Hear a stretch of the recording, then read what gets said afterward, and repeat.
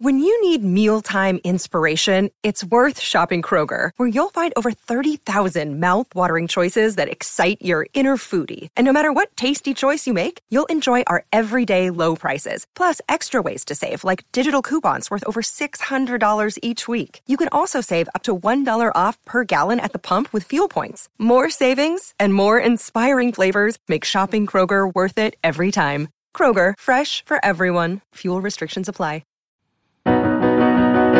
You can talk about film with a philosopher's zeal, or measure them all by box office appeal. But for once in your life, be real!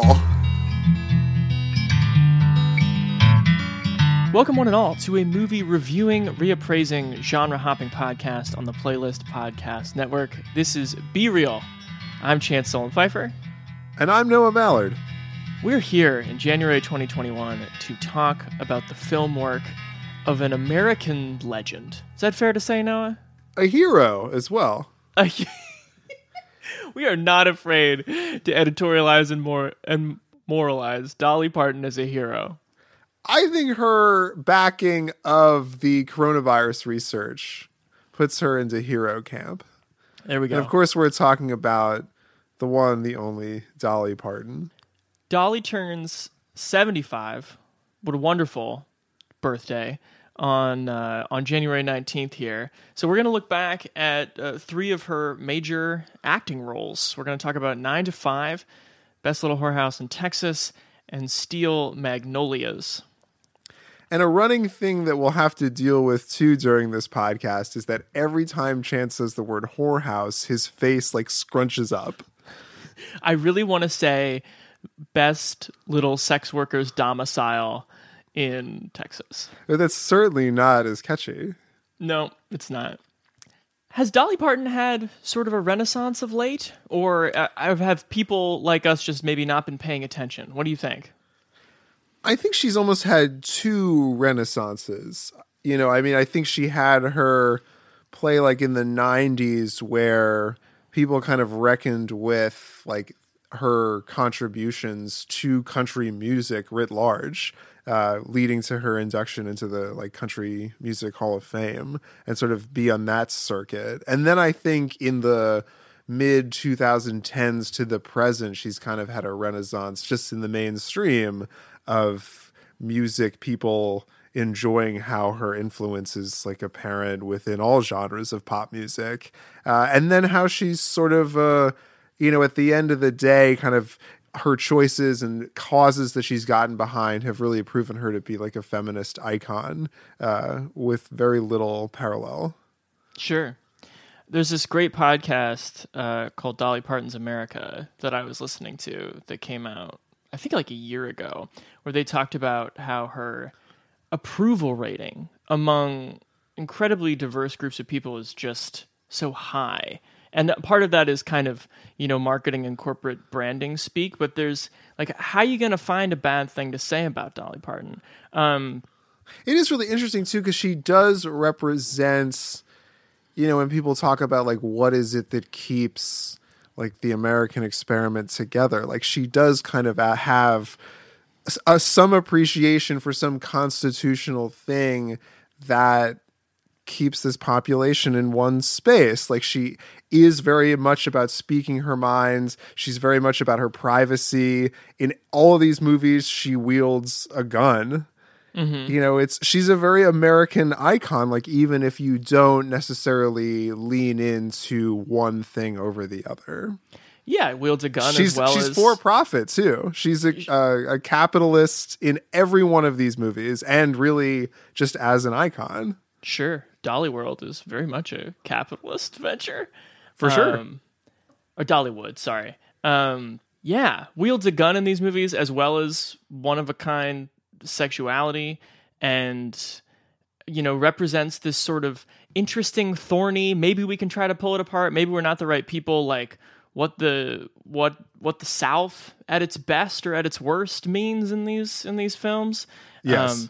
But yeah, she's one of the great songwriters of the last 50 years. Songs like Jolene, Hard Candy Christmas, I Will Always Love You, Island in the Stream, Here You Come Again. if you care, she's an EGOT nominee. She's just been at art and entertainment a long time with unbelievable success. What do you make of her as a screen presence before we jump in here? I mean, you basically know what you're getting with Dolly Parton, I would say, in all three of these movies. She doesn't have maybe as much range acting-wise as she does musically. She's sort of in a very specific space. But that is a very complicated and warm, but also world-weary character, which is not uninteresting to watch a few times in a row. Totally. I kept being struck by how her screen presence has this undeniable component of being dolled up, almost to the point of posterization, of course, like something still, something caricaturish. And then she moves and she speaks, and you see how much energy she has. Yeah, she has like the sort of a sitcom sensibility to her where you know from just the way she's communicating what is subtext, and most of it's subtext. Like she's saying the things that she has to say to be polite, mostly to the men around her and like the women who need reassurance. Like many of her songs, the movie career kind of hinges and yet evolves on this idea of like foiling men and winning respect from men, and whether she's up against, like you said, Sam Shepard or Burt Reynolds, or movies we didn't watch today where she's with Sly Stallone in Rhinestone, or James Woods of all people in Straight Talk. Like there is something about like, yes, I will put my cosmetic self forth and I'll be the first one to draw attention to that. But after that, it's going to be respect and love from you, please. Nothing else will do. Yes, absolutely. And she's always in these characters too, and I wonder how much like the scripts ended up being sort of tailored to her sensibility. But she never really wavers on the things that she says she'll do. As we kind of pivot into 9 to 5 here to start us out, the idea that she says multiple times, like, if you go X far, I will go get my gun. And they do, and she does. And that is incredible to me. But that's the truth of the Dolly Parton character, I think, in all three of these movies. So before we jump in, we just want to say that Be Real is a part of the Playlist Podcast Network, and you can find other terrific shows like the Playlist Podcast, The Fourth Wall, and The Discourse on this network wherever you get your shows, whether it be Apple Podcasts, Spotify, Stitcher, etc. Please give us a nice rating if you are so inclined. All right, Noah, should we go to 1980 and 9 to 5? I would love that. Dolly Parton is a major music star at this point. Oh, yeah. And it has been for 15, 20 years. 13-ish. But yeah, and then finds herself next to Jane Fonda and Lily Tomlin in a movie written by Patricia Resnick and directed by Colin Higgins, who had written the screenplay for Harold and Maude and directed Foul Play. And you want to synopsize it? 3 female employees of a sexist, egotistical, lying, hypocritical bigot find a way to turn the tables on him. The movie opens in just a killer way with a killer song.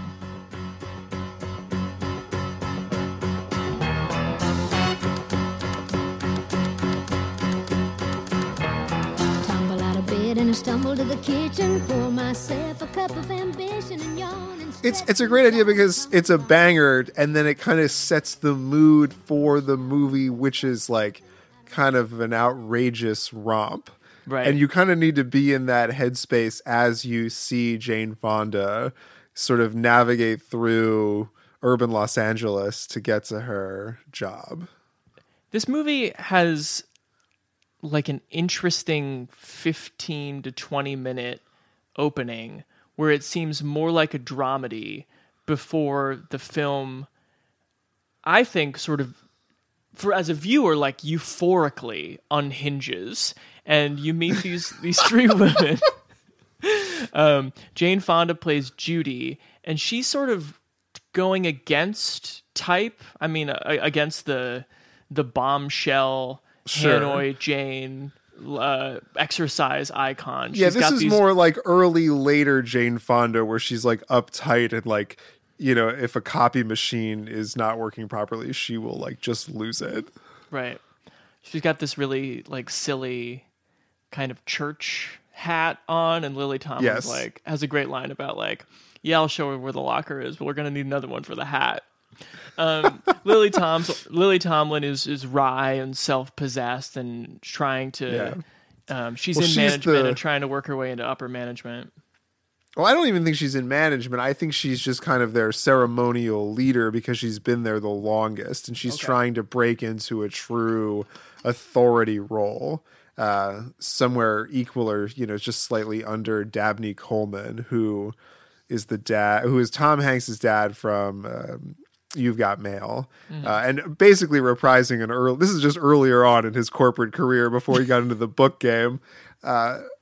But yeah, so she directly reports to him, and then it's Jane Fonda's first day. She's a divorcee who's finally like back out in the workforce as a means of sustaining herself. And then Dolly Parton, of course, is like the long-suffering secretary. Sure, but in the very Dolly Parton way, like doesn't really wear it as suffering. I mean, when we meet her, she's wearing a gold necklace around her neck that says Dora Lee, her name, and she's got kind of a rhinestone St. Patrick's Day thing going on. In trying to stay in the job, basically, is like, look, I'll fend you off to a point, but if you tell people we're sleeping together, which he does, lie to people and tell them that, soon, as you said, she's going to get that gun. Look, I got a gun out there in my purse. And up to now, I've been forgiven and forgetting because of the way I was brought up. But I'll tell you one thing. If you ever say another word about me or make another indecent proposal, I'm going to get that gun of mine. And I'm going to change you from a rooster to a hen with one shot. Don't think I can't do it. She is going to get that gun. She's good at laying down the line there, but that's not to say that Dabney Coleman's advances, some points playfully, some points pretty aggressively, 100% inappropriate, to be quite clear, it's kind of a sickening situation that she's in. And the movie knows that too, that like at some point this is going to come to a head. So there's kind of that terror in it too. There's a little bit of that drama-ness, and we're just really talking about the first 20 minutes here of, you know, things kind of going awry and people like getting fired for dubious reasons, you know, and having no job security, and just like how horrible these women's lives are at the mercy of this guy who's failing his way to the top by just having a hardworking staff underneath him. Mm-hmm. And then they introduce marijuana. After not getting the promotion that she was promised, Lily Tomlin is sort of licking her wounds at home, and her son suggests that she smoke a joint of his, which is almost something that like won't be as comfortable as a plot device until like Meryl Streep tries to do it in It's Complicated 20 years later. But she like then has this magical joint in her pocket, which leads to like one of the weirdest like animated fantasy sequences in this kind of like working girl genre of movie that I've ever seen. And like it goes on for some time. Like I would say an act of the movie is the fantasies. Absolutely. We get they all basically after Dabney Coleman's bad behavior comes to a head with the failed promotion that she was promised, like attacking Dora Lee essentially on the floor of his ending office. up on the floor, and then the only thing that saves is the wife walking in. Right, and then screaming at Jane Fonda for not being able to operate the copier. That's what it takes for them to hang out, smoke this joint, and then all have various murder, torture, comedic murder, torture fantasies about what they would do to Dabney Coleman. You're right. And all in classic cinema genres. Yes. There's you have like the film noir one, you have the Western one, and then you have like the Disney animated bird on my shoulder thing. When I was going back and looking at reviews or just like seeing what different critics or friends had said on Letterboxd, there's like a couple different like there are some people who are like, the point where this becomes an outrageous heightened comedy is the point where it doesn't make good on the complex setup that it was setting up. But I actually would disagree. I do not think that... I think part of what this movie is arguing, especially 40 years in the rear view, is like, does anybody really need to explain to you like why it's so bad and why it's so needling to be treated the way this boss treats these women? I would argue that one of the best qualities of the movie is that it realizes it doesn't have to be a discursive movie, that after being treated in this fashion, what's left is a sense of wanting some real retribution. And there's no part of the comedy that follows where I'm like worried about the why of it all, or that I want them to have like, we need to have a discussion about how me as a management and you as a receptionist are coming from different places on the socioeconomic ladder when it comes to our feminism. That doesn't need to be explained. They are fucking pissed and hijinks ensue.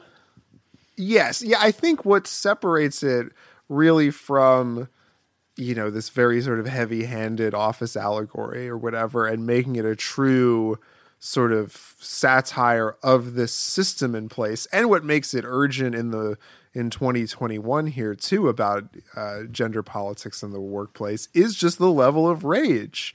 It's one thing to show with humor that these women are being abused, but it's also another thing to give them the agency to exercise that rage. And then I think even more maturely, it puts them in a system where they're so afraid of what could potentially happen to them and be the fallout of some little mistake or some acting out, the way a white man would not be punished for, essentially attempted murdering their boss. It's really interesting, the fake fear, the paranoia that kind of fuels the back half of this movie when they've really not done anything wrong. And the thing that they have done wrong is actually good on the whole. Sure. And so after some let's talk about Dolly's murder fantasy first, because it just involves hunting him in the best way. And I think, and then also sexually harassing him. She's got a great line where in that Dolly Parton repertoire, I can't do her voice. I'm not going to try. Chance doesn't have a Dolly. I don't have a Dolly. If you have a Dolly. No Gene Hackman, no Dolly. If you or someone you know has a good Dolly or Gene Hackman impression, email berealguys@gmail.com. I just want to check your bod, she says when she has him hogtied. Well, it's the same scene, but flipped in power dynamic that he has with her in the real world in the previous acts. Yep.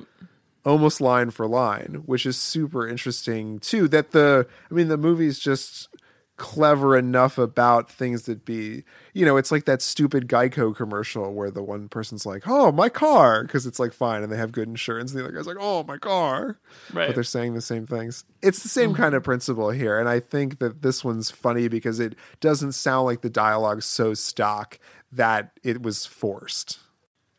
Yeah, and then Lily Tomlin is so apoplectic and maybe still kind of in the days of the weed murder fantasy that she does put rat poison in the boss's coffee by accident. She didn't mean to, leading to some hospital mistaken identity. There's a Chekhov's broken-backed chair early on in the movies. So yeah, Dabney Coleman slips out of his chair. They think they accidentally poisoned him on purpose. And then, there's like the whole There's a whole sequence stealing and replacing a body. Pretty wild. Mm-hmm. It's definitely, I mean, it's just a joke, but at the same time, the whole thing of Violet, who is she's hungry for advancement in this corporate structure, and the whole thing of her like pretending to be a doctor and then realizing that she, in this coat with this fake name tag there's a moment where like she's being questioned by this orderly at the hospital when they're trying to get out of there with what they think is the boss's dead body, and she's like, wait, I am a doctor, so why the hell am I talking to you? It's great. I mean, they try on these different roles that I think the movie like has a lot of fun with, and shows that ultimately characters like this would succeed if the circumstances around them were, had them favored at all. Yeah. And yeah, I mean, it's elevated and crazy, and what they do after that is they eventually like do kidnap him and put him in this like insane, I think it's supposed to be like used for mountain climbing. It's the hybrid of like a sort of tantric sex machine, like, and then whatever else they could find at the Home Depot. But they buy it at like a sporting goods store, right? Right. They go to like REI too on the way back, and then with a few carabiners they tether him to the ceiling, and then so he's got enough distance to like go to bed and like go to the bathroom, and then they have the garage door opener, because Lily Tomlin is super proficient installing garage door openers that like suck him back like reverse Spider-Man, like onto the ceiling if he's misbehaving. So when he tries to club Dolly Parton to death while she makes him a peanut butter sandwich, she can get him sucked back to the ceiling. It's incredible. It's really funny. It's just, there's just a lot of like great slapstick. And it also, I love that it avoids like a lot of the pitfalls that you think might be coming from a dramedy like this. I was like, how long before we meet? I was watching it with Sarah, and I was like, how long before we meet Dolly Parton's like lame ass husband, or how long are we going to spend with like, there'd be a whole plot line in here where like Jane Fonda has to wonder if she's going to take back her ex, and that Dolly's husband Dick sucks. But it's funny that Dick he's not really in the movie, and the scene where he asked to be taken back kind of comes out of nowhere and resolves in some incredible slapstick where he sees Dabney Coleman hanging from the ceiling and assumes it's some sort of S&M thing, to which Jane Fonda, is trying to see, she's fine on her own now, and she says, if I want to do M&M, I'll do it. Yeah. Been to all kinds of M&Ms. I do like that all the Dolly Parton movies kind of have that moment of joking about like people's sexual kinks, and not like in that mean of a way. No. Just like, I never knew this about you. Like, and we can get into it in a second, but in the Best Little Whorehouse, that scene where he's just like, in Austin, you can pay anybody to tickle your ass with a feather. Tongue bounce. It's like Tangiers. I love that each one of these movies, and even in Steel Magnolias, they kind of have that moment. But yeah, I love it. I think that was so funny. It's true. Just to see this man tethered to the ceiling and think that it was something with his clothes on. Right. To think it was erotic is pretty funny. I wanted to talk really quick about Sterling Hayden showing up at the end. Sterling Hayden, who you'd know from Dr. Strangelove and The Godfather.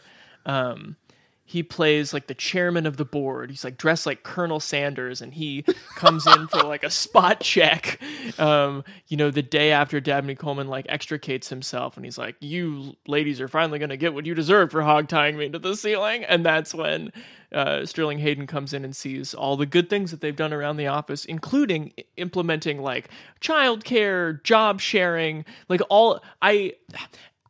it was a little sad, as you said. I can't remember if you said this on the pod or before we started, but like all like bills that Kirsten Gillibrand like tried to get passed in 2012 is like the stuff that in this I'm all in favor of like the 2 shifted workday, where like some people come in early if it's more convenient and leave early, and then some people come in late and leave late. I love that. Super progressive employment stuff. Yeah. The best joke though about that whole sequence is that like at the end of praising her, Lily Tomlin, for like having installed all these new things, like the big boss whispers to Dabney Coleman, like, we got to talk about that equal pay though later. That's like a bridge too far.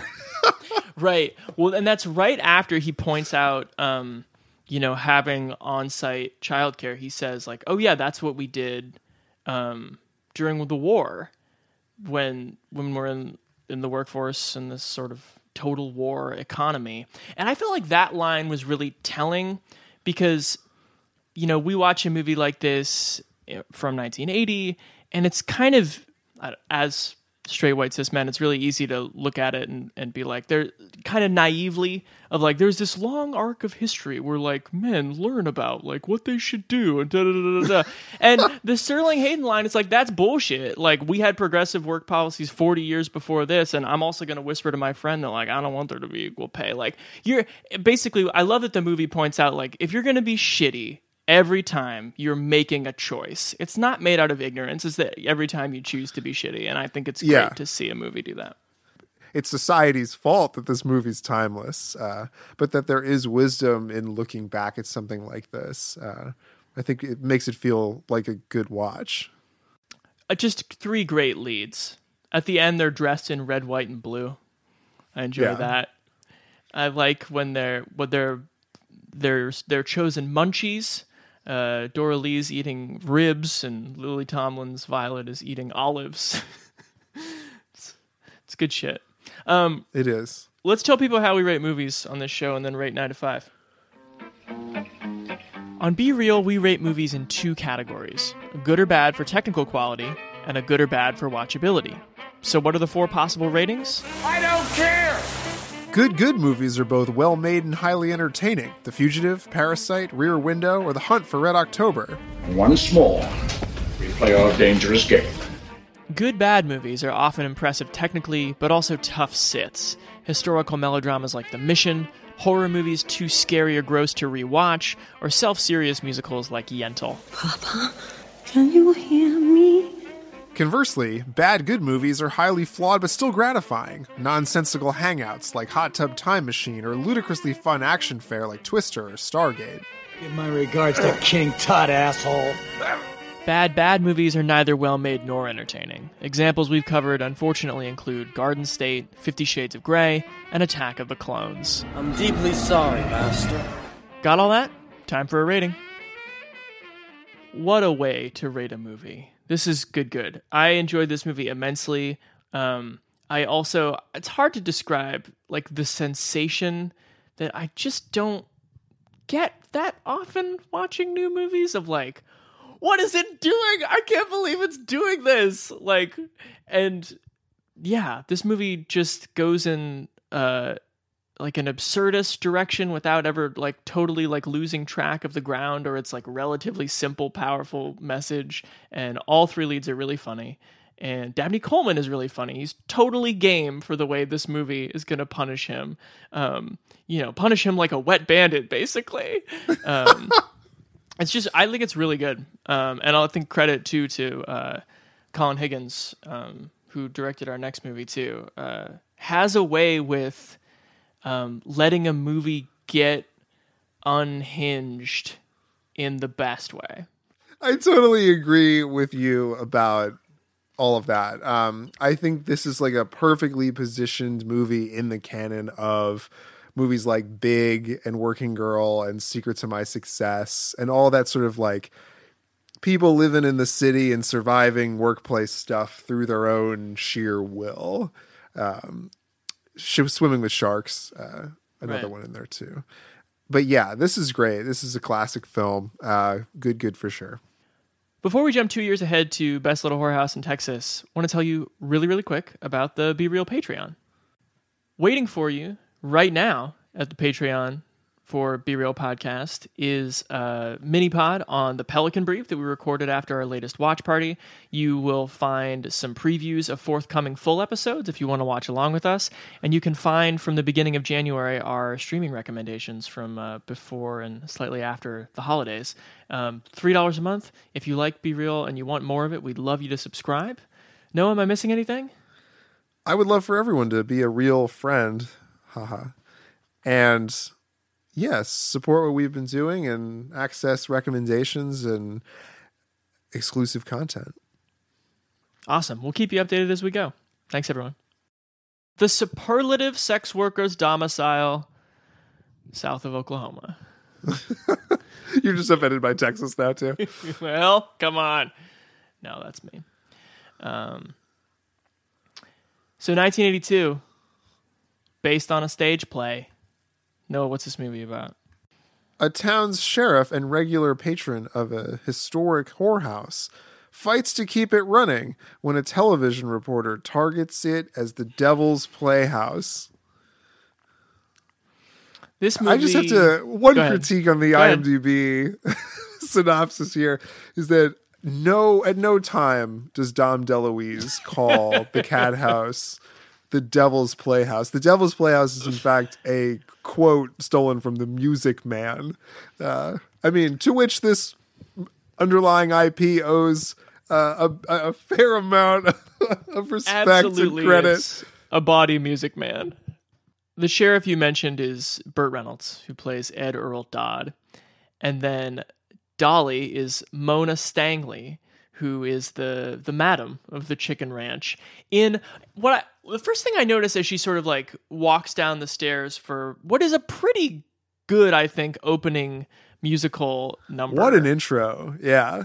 Yes. Which like you're expecting it, but it's got some funny lyrics. What is it called? Just a Little Pissant Place? Just a little piddly, squatting old-time country place. Ain't nothing to hide at all. Just lots of goodwill and maybe one small thrill. But there's nothing dirty going on. Lots of goodwill and maybe one small thrill. I love that shit. Yeah. Just maybe something incidentally one small thrill. But Dolly Parton is very comfortable the older she gets, kind of assuming this like grande dame role. Like part of her filmography that we're not discussing is all of the Christmas movies that come later, which are basically like branded, like Dolly Parton's, Coat of Many Colors.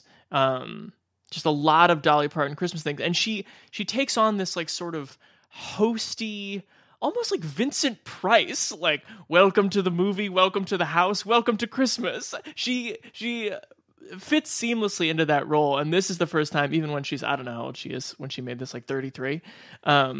There's just something kind of perfect, even though she's like the same age as all the sex workers in the house, about like, yeah, obviously she's the host. This is Mona's place. Right. I love that you positioned her as what Vincent Price is to B horror, Dolly Parton is to vaguely musical comedy. Yeah, to basic cable Christmas fare. Yeah. It's a compliment. Make no mistake. So the cast is also strong in this one too. You have known lunatic and all-around annoying actor Dom DeLuise playing but also Burt Reynolds' like best friend from Cannonball Run. Burt Reynolds is like, oh sure, I'll be in that with Dolly, but you have to give Dom a part. You have to give Dom DeLuise the antagonist role. And when I say a part, what are we even talking about with this guy? Apparently it's based on a real person, and that's just the funniest bullshit to me in the world, because Melvin P. Thorpe, I'm trying to figure out how much of this I want to talk about. This is one of the problems with this movie as a musical is that it's constantly forgetting it's a musical. So when... Oh, like your favorite movie, La La Land? That's right. When Ed Earl goes to Houston to visit Melvin P. Thorpe to be like, don't do this expose on the chicken ranch. And Melvin P. Thorpe is like getting dressed up as like Captain Kangaroo meets Marquis de Lafayette. I'm like, wait. And then he's like, I'm going to go out there and do the news right now. And I'm like, but he hasn't been there. He hasn't reported anything yet. And then I'm like, oh yeah, it's a musical. So he just like goes out on the stage and starts talking about the Devil's Playhouse. Yeah, that's interesting. I was trying to think of like tonal comps for this movie, and I came up with Animal House meets Music Man meets Dangerous Liaisons. Sure. I'm into that. Because it has these like sort of long 2-character scenes in it with like Very all sort long. of sexual games being played back and forth. And I love that and then maybe I was just triggered by some of the outfits that Thorpe is wearing to just being over the top and outrageous. Sure. I think the best scene in the movie, and it was rewritten, I think smartly for the purpose. In the play, Mona and Ed Earl have this sort of, they like maybe hooked up 15 years ago, and they have this, hot and cold, prickly relationship. And this movie's like, no. They need to be sleeping together so we can watch Bert and Dolly flirt for like an 8-minute scene. And it is fantastic because they are just two of the silver screen's greatest flirts, as she like tries to get him to wear these like tight snap-on undies. And then they duet on Sneaking Around, which is a lovely song, and Burt Reynolds can carry a tune. It also clarified for me that Dolly Parton has to be one of our great make the mediocre male vocalist like look good by singing with him. Right, yeah, she can do the harmony, and he can carry the tune in a paper bag. Sing it to me, honey. I like fancy, frilly things, high heel shoes and diamond rings, ragtime bands and western swing, and sneaking around with you. Well, I like beer and rodeos, detective books and dominoes, football games and Cheerios, and sneaking around with you. Sneaking around with you, going around the two, doing what lovers do whenever they're sneaking around. I like lots of cash on hand and dirty. No, that's a good point. But yeah, they have a lot of great chemistry. There's that great scene with her and him by the fire,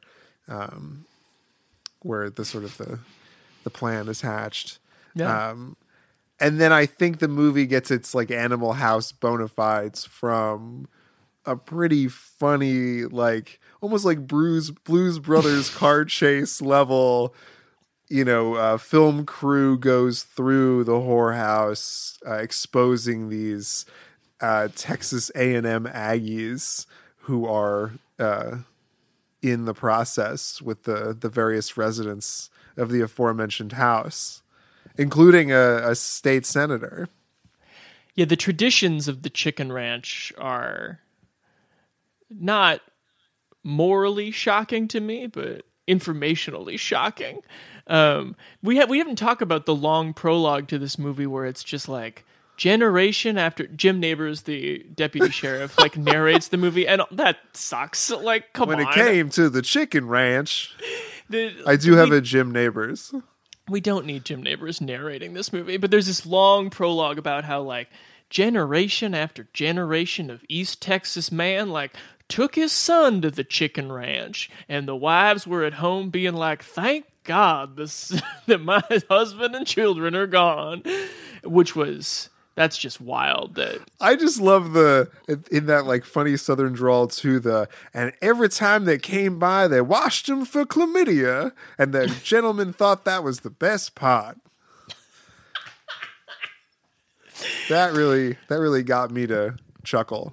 it's a very sex positive movie. For sure. That like just skates past being, very anti-feminist toward like women who choose to be wives and mothers by just being goofy. But yeah, like there's this one of the nuts unexplored things of the movie is that like Ed Earl has this like in-town wife who he like sees once to cover up the fact that he's in a long-term relationship with Mona. Yeah, he's got like a beard wife. Insane that there's a beard wife in this movie who he's like having dinner with her and her son, and like that character's given nothing. Yeah. I also thought it was interesting too, if we're poking at this one a little bit, that none of the women in the whorehouse have any personalities. Like I was expecting it to be like a little bit more like a League of Their Own or something, right, where you have them all with their like small dramas that they're going through while this is all breaking down, and while like they do have that really incredible song at the end about like, what'll I do after this? Hard Candy Christmas. Yes. A Dolly staple. A Dolly staple. But ultimately, like we don't really know them well enough, because they're basically just, it's the four main characters and then a humongous supporting cast of dancers and singers. Right.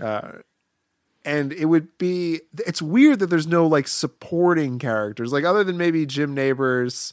It's a little troubling, like the Mammy character. Not good. In the house. I mean, she has the most character of anybody else in the movie's defense. But yeah, otherwise there's not a ton going on. And I almost think the movie's crucial misstep is trying to make it more about the political system that would shut this down and less about the women actually at the house. Sure, yeah. You're talking about Teresa Merritt as Jewel, by the way. We should give some credit. And yeah, but it's unmistakable that she's like the Mammy character, and it sucks. But yeah, I don't know, these movies, this is where it edges up to playing with this version of the cinematized South, where when it does that, it's playing with fire, because of, the ways in which Jewel is reminiscent of Hattie McDaniel and Gone with the Wind, and just the weird thing of watching the Texas A&M football team and being like, you're telling me there was one black player on the Texas A&M team in '82? Give me a break. Give me a break. Yeah. It's, I don't know. Like, what do you think about the way these? We can talk about with Steel Magnolias too. What do you think about the way they engage with Southern mythos? I think this one, like you said, because it is in jest, gets a little bit more of a pass. I wish there was more humor related to like a self-awareness around race. Yeah. And I think it's a little troubling when like the one black football player ends up dancing with the one black sex worker. Exactly. Same way in The Wedding and Steel Magnolias, they're like, oh yeah, there's one black couple here. That's not better, guys. It's more suspicious. It's more suspicious.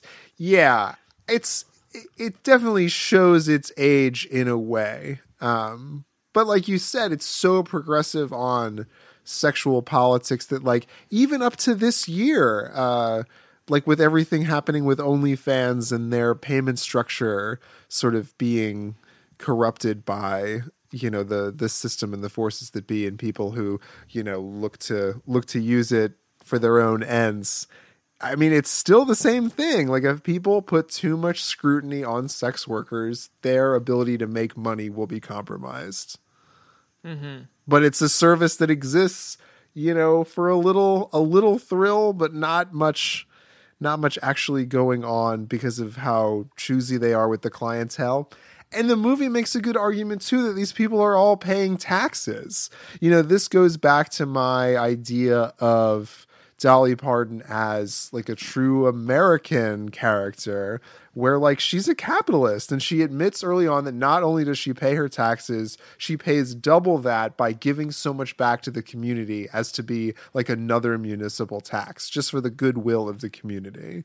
And I think that's really interesting. And, it's the same thing today. People talk about a free market, but when it comes to something that touches up on their morals, it's like, oh, well, but not that. Mm-hmm. Mm-hmm. Like, it's amazing to me the things that Dolly Parton can pull off. It's like movies need to ask very specific things of her. Like, I almost like gasp. Like, the end of this movie is like a Looney Tunes, like Small Circle to Black, where she just goes, y'all come back now, you hear? Which is like a throwaway cowboy restaurant catchphrase, and she like makes it sing, and it's so charming, and I can't believe that she can do that and have it be interesting and engaging. And so like movies need to keep giving her things that go to her really specific talents and her facility with kitsch. Sure. And it's also that line is the narrative irony of the movie, because the whorehouse, spoiler alert, does close at the end permanently. This is true.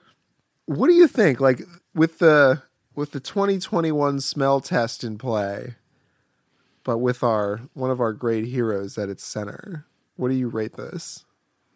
I think it's a pretty easy bad good for me, mostly because the movie feels like it's 5, maybe 4 to 5 kind of long, funny, memorable scenes stapled together. Like, we didn't even talk about Charles Durning, who plays the governor of Texas, in just like a hilarious like 5-minute song that netted him an Academy Award nomination for Best Supporting Actor. Just tap dancing around, being funny, doing this hilarious hat trick over and over again. So yeah, I think the movie has like 4 to 5 really watchable scenes that are long and are otherwise like stapled to a movie, where the connective tissue and forward momentum of the movie like are not that special or impressive. Bad good. Ooh, I love to dance a little sidestep. Now they see me, now they don't. I've come and gone. And ooh, I love to sweep around the wide step. Cut a little swath and leave the people alone. Yeah, I mean, if you're putting on a musical like this to really be enchanted by the elaborate dance performances, then the really good music, I think you will be entertained by this. But the overarching story is both, you know, in conversation with things from today, but it also has a lot of dated 80s stuff in it and a lot of things that we are still grappling with in terms of the South and their identity there. And this movie is aware of some things without being aware of others. And both in a narrative sense too. You know, the whole idea of Burt Reynolds just having to like try once and fail, and that was enough to redeem him, is a little lazy. So yeah, I think it's a bad good for sure. It's really funny at the end. Mona sings "I Will Always Love You" directly to Ed Earl, and Dolly nails it, of course. It's one of the great American love ballads of all time. But it was very funny when she started singing, like the look on Burt Reynolds' face of like, oh yeah, I'm going to have to shut up for the next 3 minutes. And I kept being like, is he going to take verse 2? He's not going to take verse 2, is he? And he definitely does not.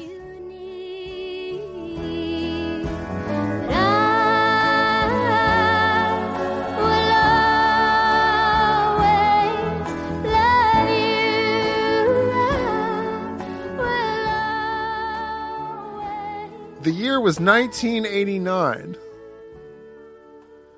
The cast was Steel large. Magnolias. Oh, okay. Yeah, the cast was humongous. The Robert Harling play was a big success. Mm-hmm.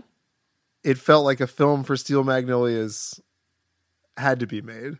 And of course, Steel Magnolias, a young beautician newly arrived in a small Louisiana town, finds work at the local salon, where a small group of women share a close bond of friendship and welcome her into the fold. Also, Julia Roberts has a pretty terrible case of diabetes. TriStar Pictures presents... Well, this is it. You're finally rid of me. Sally Field. I think you'll be back every now and then. Dolly Parton. How's your family? Louis brought his girlfriend home, and the nicest thing I can say about her is all of her tattoos are spelled correctly. Hi, Miss Weaver. Oh, leave me alone. Shirley MacLaine. I'm not crazy, Malin. I've just been in a very bad mood for 40 years. Daryl Hannah. Miss Trudy, I swear to you that my personal tragedy will not interfere with my ability to do good hair. Olympia Dukakis.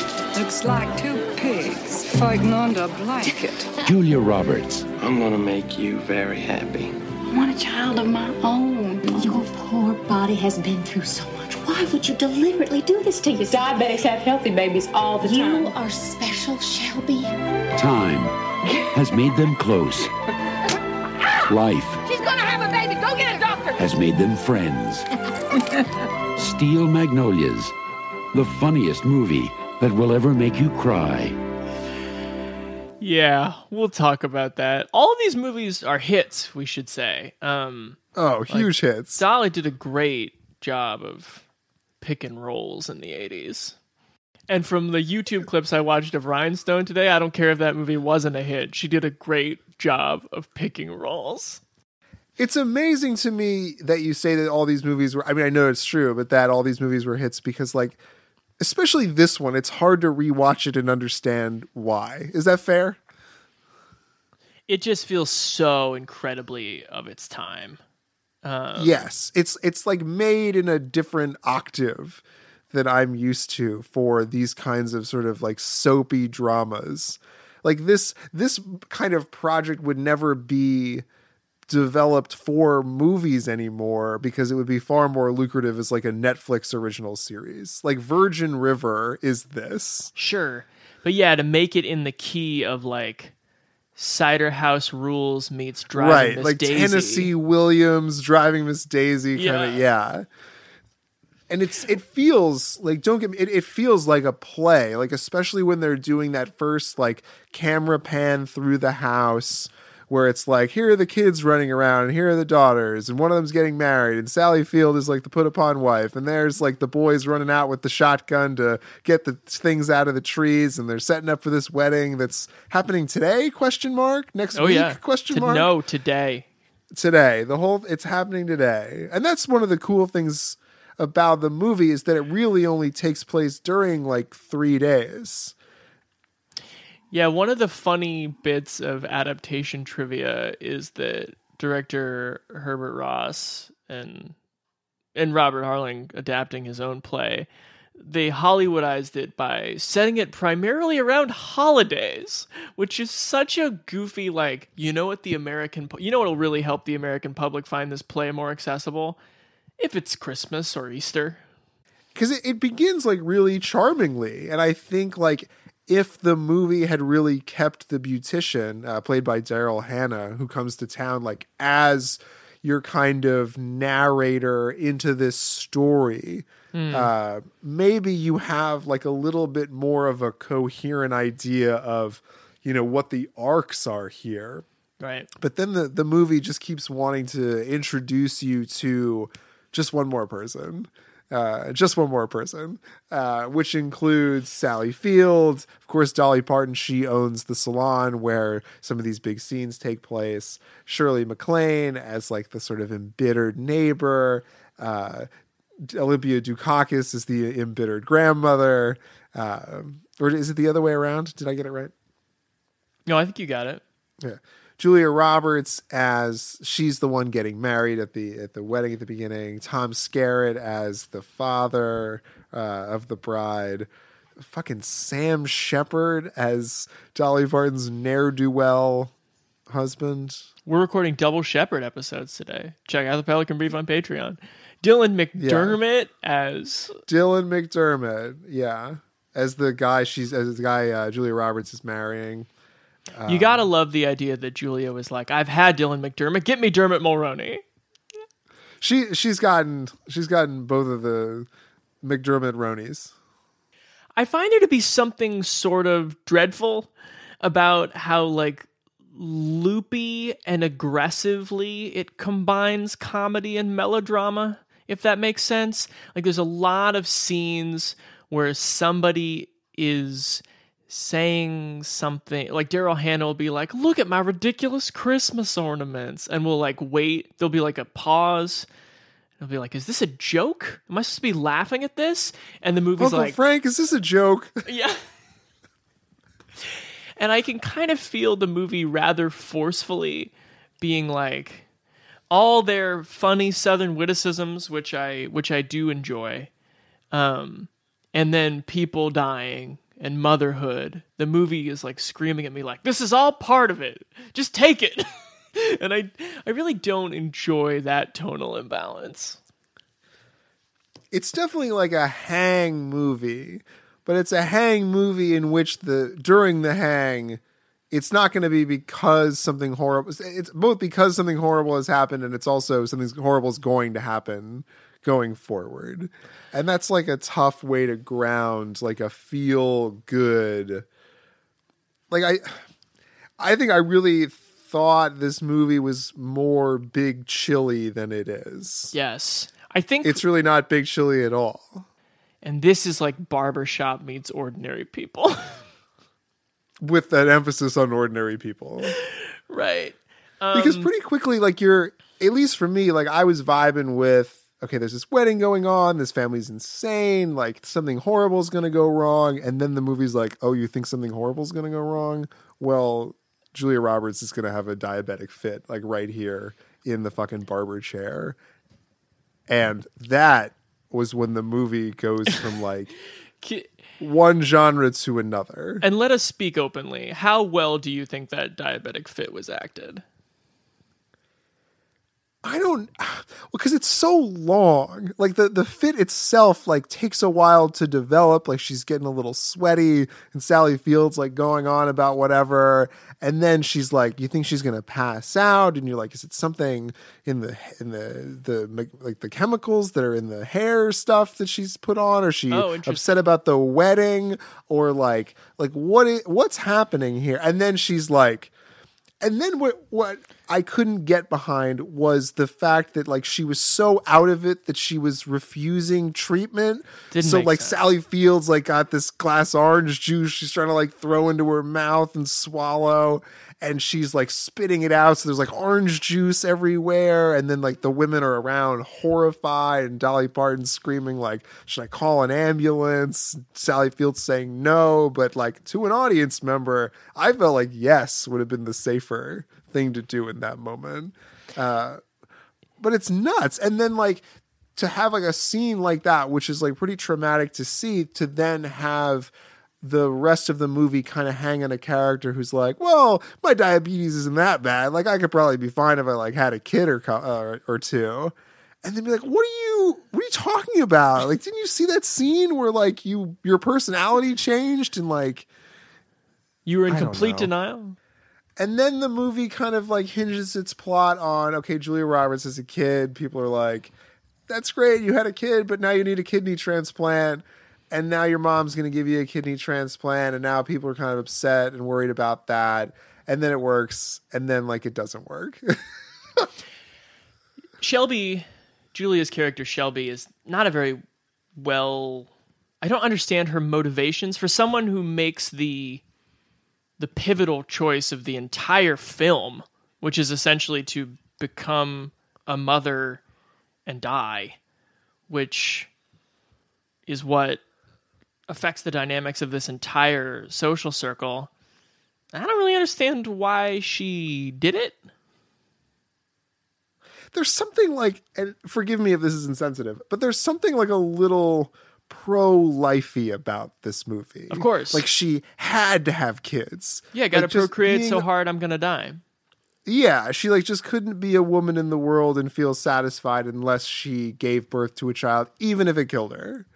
And like that's such a weird, and that we're all kind of watching this like car crash unfold in slow motion, including characters like Sally Field who are like, no, what are you doing that for? Like that's don't do that. You don't have to do that. Right. And then like having that thrown out, it's kind of the main intention of the movie, which is Julia Roberts' desire to have children, and then everyone else's sort of reaction to it. I don't know if like a lot of these characters make a ton of sense. No. Beyond, the greater calling of like being a parent or whatever and continuing your lineage and like making your husband happy or whatever. Like what is the greater thing at stake for these people? Yeah, I don't know. I think that's the thing that doesn't resound super well. The final notes of the movie are Daryl Hannah finally has her baby. And it's sort of just like, again, it's like the movie sort of yelling at you, like, this is all part of womanhood in this one specific sphere. Right. But I don't know how much has been done to create detail for that sphere. Actually, you know what it is? It's that the movie is coming from a time and place where that sphere is assumed to be mainstream to the audience. Just like moms and daughters will get it, I think is what this movie is relying on. And I don't think that's true anymore. Pretty amazing considering most of the production crew is all men. Of course. I think the best performances in the movie are Dolly Parton and Olympia Dukakis because they are having the most fun.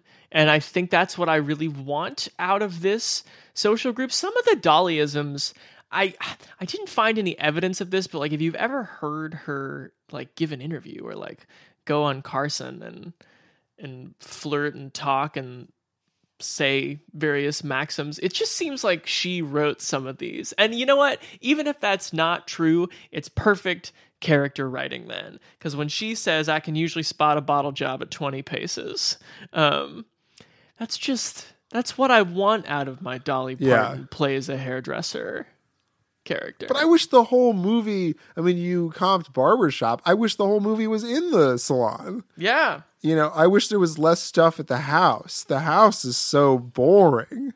Right. You know, I mean, we love like, you know, house movies, at least here in my apartment. You love house movies. Haunted houses, funny houses, houses being restored and or renovated. We're up for anything.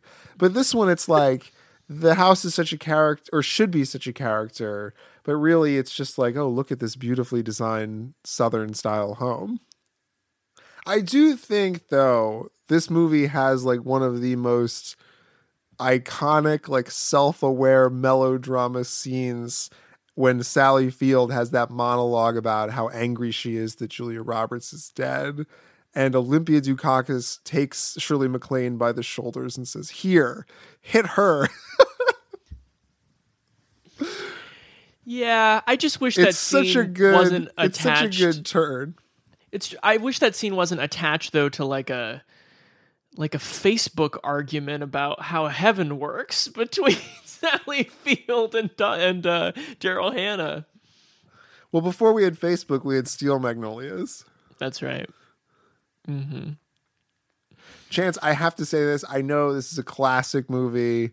I know that people love this movie. I think it's a bad. I think it's pretty easy bad for me. I did not enjoy watching it. Okay, as long as I'm not, you know, impaired in some way. No, I think I have a heart. I want people to be happy. I love families and things. I'm not just some like Noah Ballard loves things. Elitist liberal slime who doesn't have any openness to these kinds of hang movies. But the characters aren't there. Yeah. Or, I mean, we saw 9 to 5. Have some fun. It doesn't take that much to...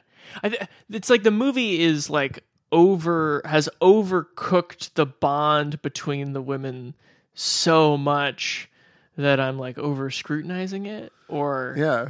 Nuked green tomatoes. Yeah. Yeah, no, it's not enjoyable. Bad. But I tell you, the silver lining of this whole movie was Dolly Parton. Yeah, again, it's great when the movie like uses her, when it realizes that she has kind of like insurgent energy almost. Like there's a part where she like chases Weezer out of a church and she's just like running after her being like, tell me about this guy who's parking at your house every night. And like, I'd love to see Dolly Parton jog after Shirley MacLaine while she like tries to get her to spill the tea. That's what I want. I loved seeing Dolly Parton shovel shrimp boil like into my God.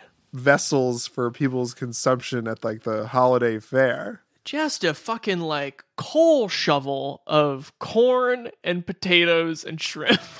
And shrimp and sausage, yeah. It's great. Mm-hmm. This one has the best food for sure. Definitely. I wrote how many eggs had to die for that bit when she closes the trunk on the eggs? So stupid.